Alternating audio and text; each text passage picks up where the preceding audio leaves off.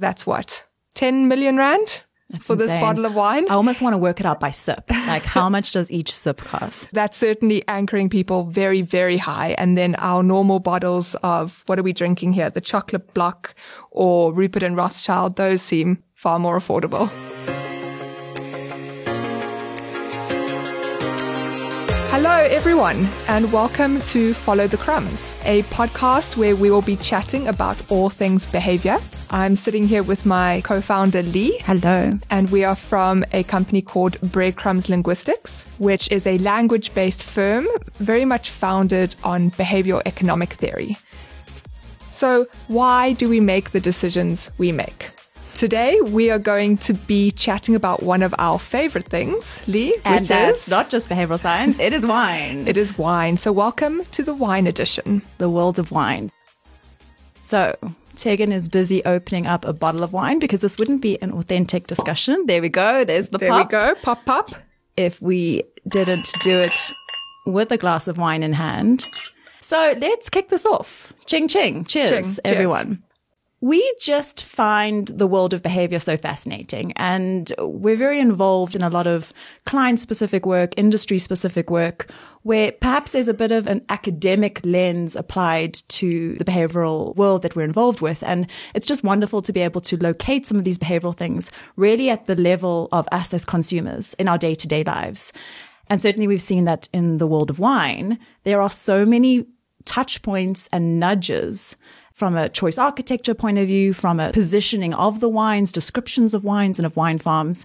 And we just thought it would be quite interesting to chat today about some of these and maybe give you some insights into the decision making. The why. Understand why we are making this decision over that one. The why of wine. I like it. And it might make you just pause a bit the next time you open a menu and go to select your wine for the table. So that's the perfect introduction, actually, because the first thing that we're going to be looking at is the choice architecture involved with the wine list. So picture this. You arrive at a restaurant, you are seated, there are already wine glasses on the table, very strategically placed there, and you are presented, normally one person actually at the table, presented with a wine list if you're with a big group of people. And you are asked to select from sometimes a quite overwhelming list of different options. You've got to make the decision if you're going red, white, rosé, etc. You've then got to decide on the different wine farm potentially that you're interested in.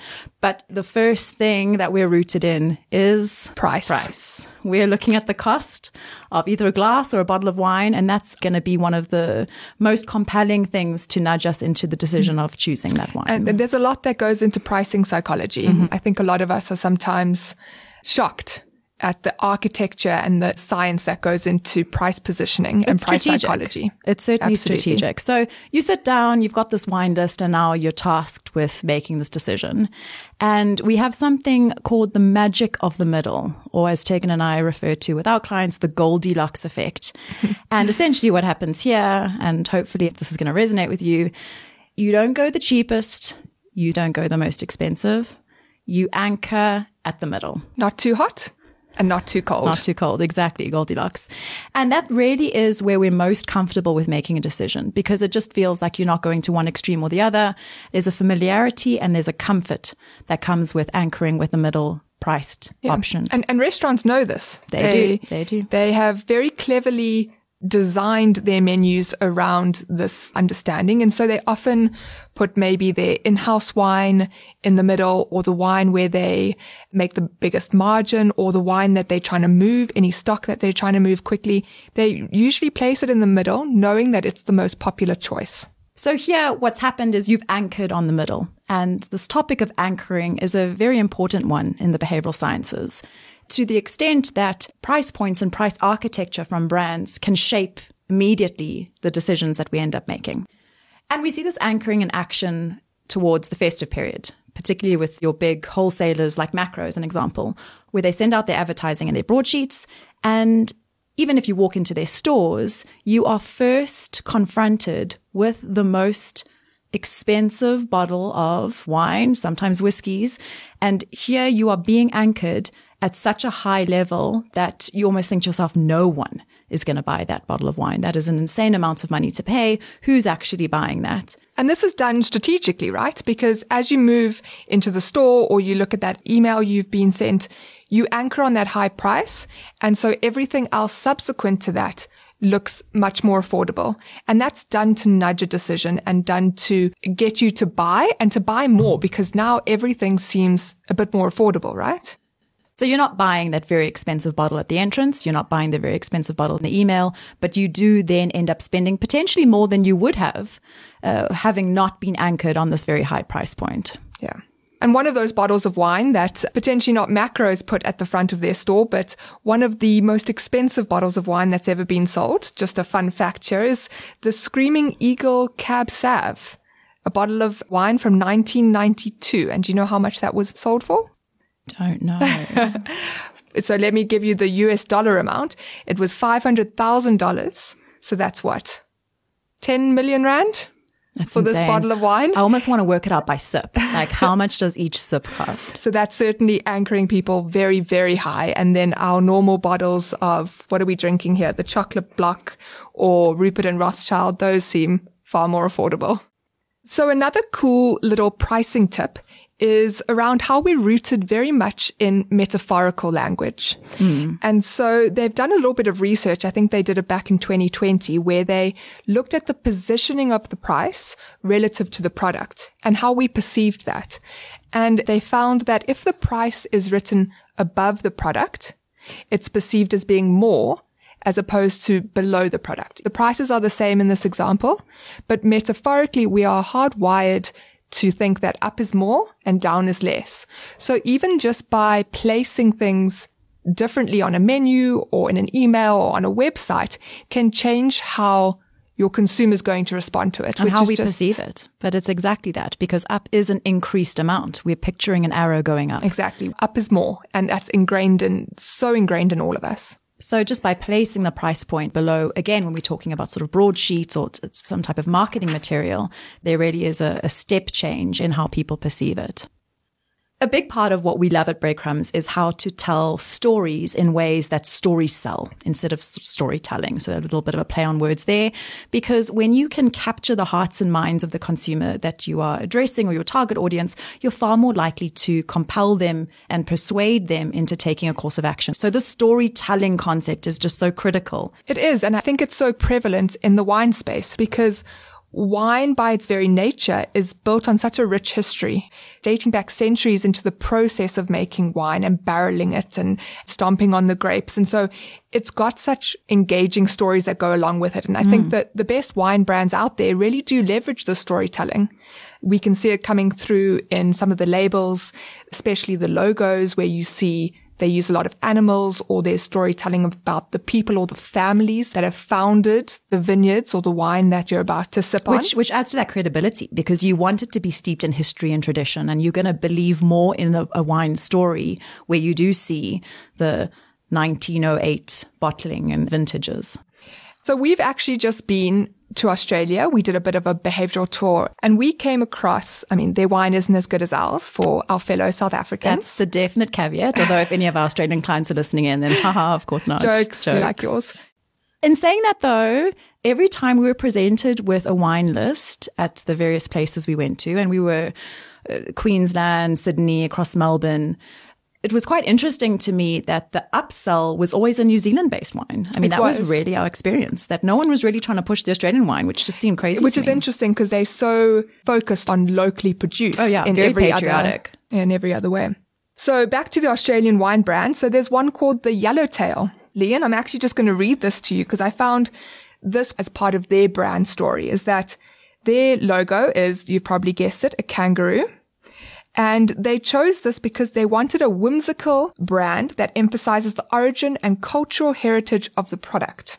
So the founder wanted it to be approachable and easy to drink. And so he came up with the logo of a colorful kangaroo, which he hoped and which does reflect this free-spirited nature of the brand and of the wine.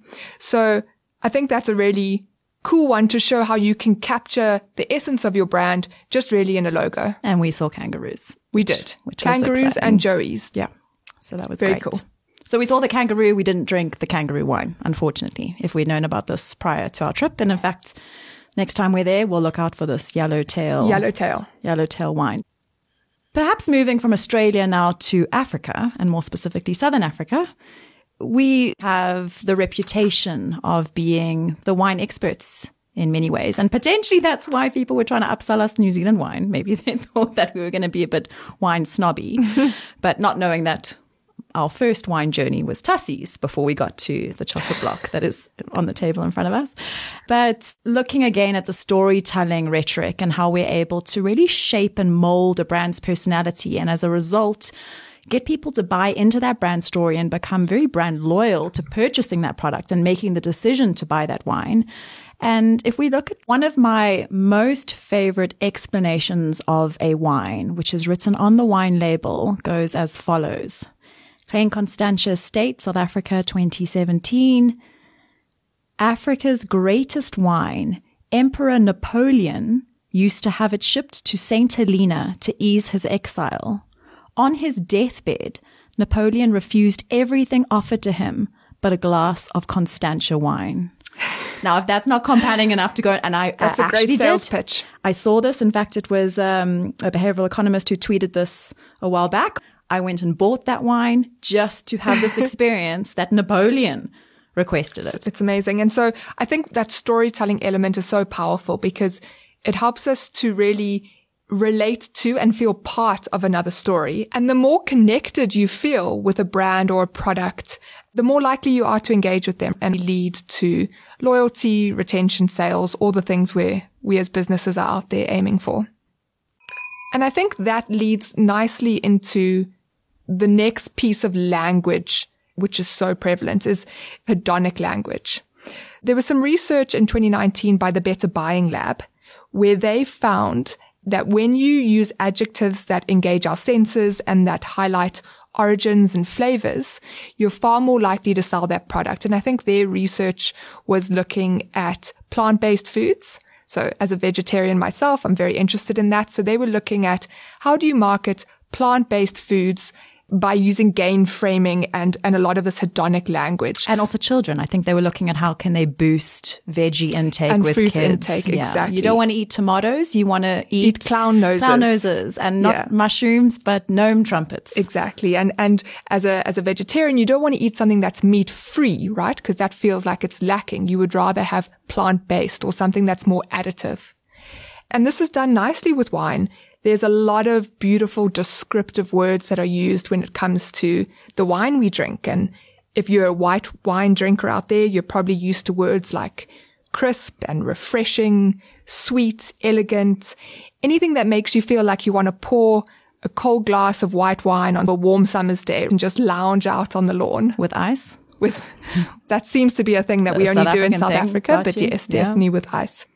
And your red wines are more, they're rich, they're aromatic, they're smoky, full-bodied. Full-bodied is the first thing. Velvety, but it's just so cozy, right? You want to just pour a glass and sit in front of a fire. And these words really help to engage your end user and bring them into how it will make them feel.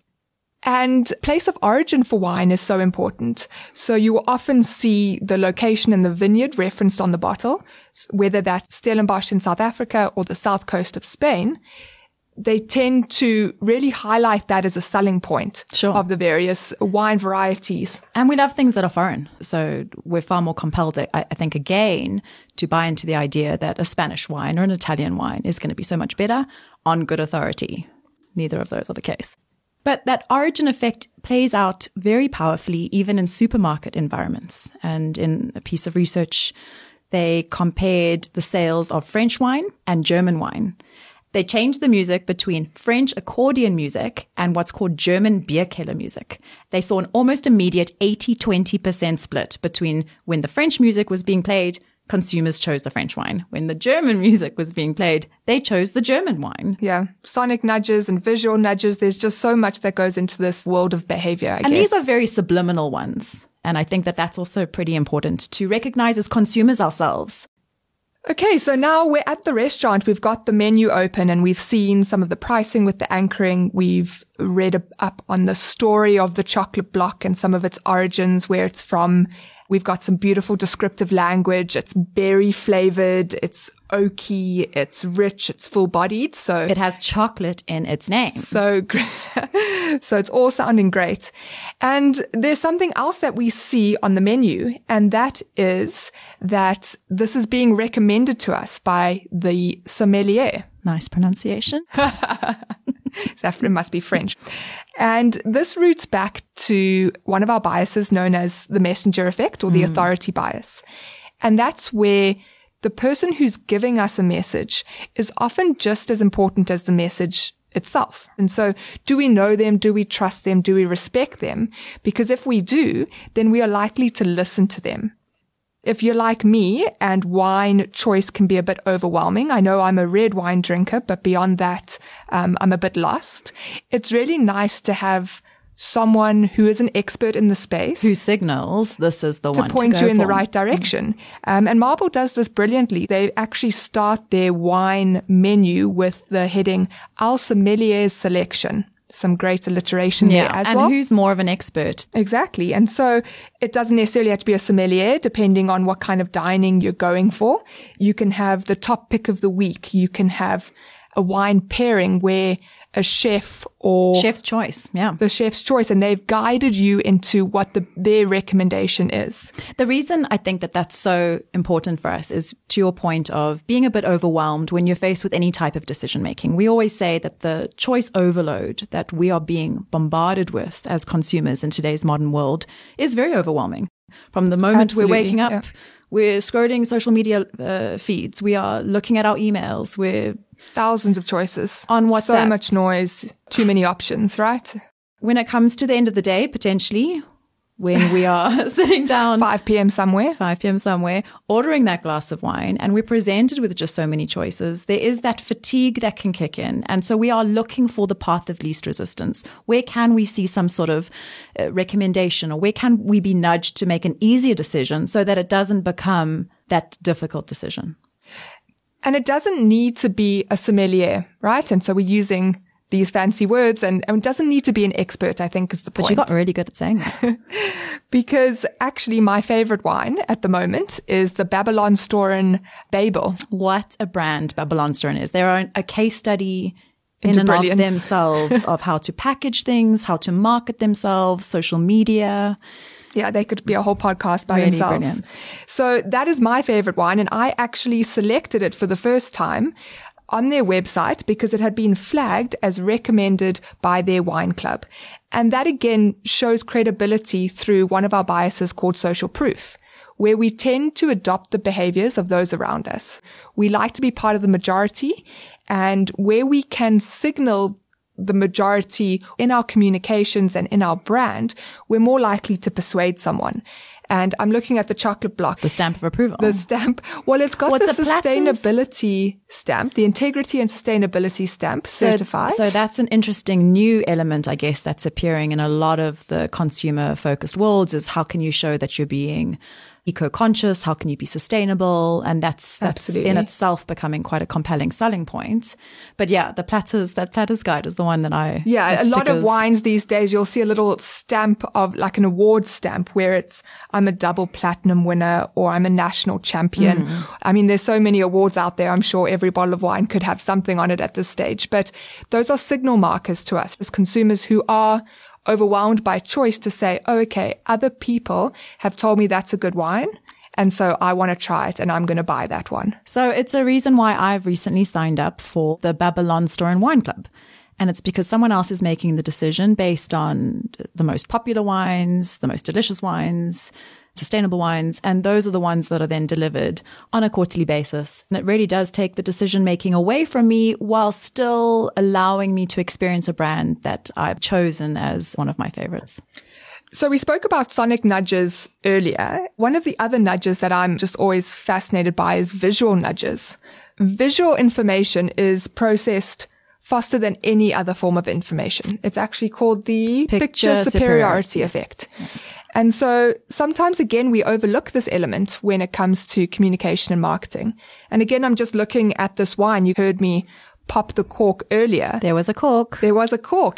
But that's perception as well. Exactly. Do you choose corked or do you choose a screw top? One is clearly signaled as being more of a premium brand. Yeah, more exclusive. But they've also proven that you don't necessarily need the same type of bottling as they used to, which was why the cork was so popular back in the day. Now it could they've be the got new exact technology. same wine, but you would still perceive the cork bottle as being more elite. So what do you think of box wine? Box wine takes me back To university days, so I'm not sure, but I actually ordered a can of wine the other day, which was really nice. Like a soft drink can. So yeah, you get like a Coca-Cola can, wine, a bottle of wine. Fizzy. A fizzy wine.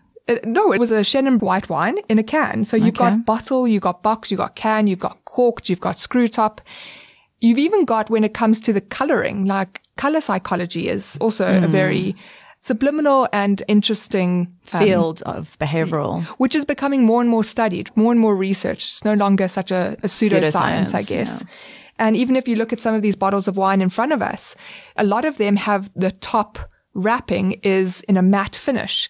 And we know that matte is perceived as being more natural and organic. And healthier. It improves the perception of taste and therefore it improves sales compared to a shiny finish. I think Quality Streets have also recently moved over from their Glossy print. they're very yeah. iconic, colorful, shiny wrappers to these matte finishes, paper-based ones, which are also recyclable and far more sustainable. So there's a lot that's going into this bottle of wine that's in my hand right now. And just back to that cork psychology is where you have physically opened a bottle of wine and expended a little bit more effort, which technically in the world of behavior, we're trying to reduce as many friction points as possible. So we would argue that your boxed wine, which is a very easy open-close mechanism, Or a can, just the can, the click, or certainly the screw top, those are easier access points. Yet what this research found was that where people felt that they had to expend a little bit more energy or a little bit more effort, the reward of drinking the wine was so much more heightened. What they did is they had people rate the quality of the wine or their perception of the quality and the taste of the wine based on whether they had popped the cork or opened the screw cap.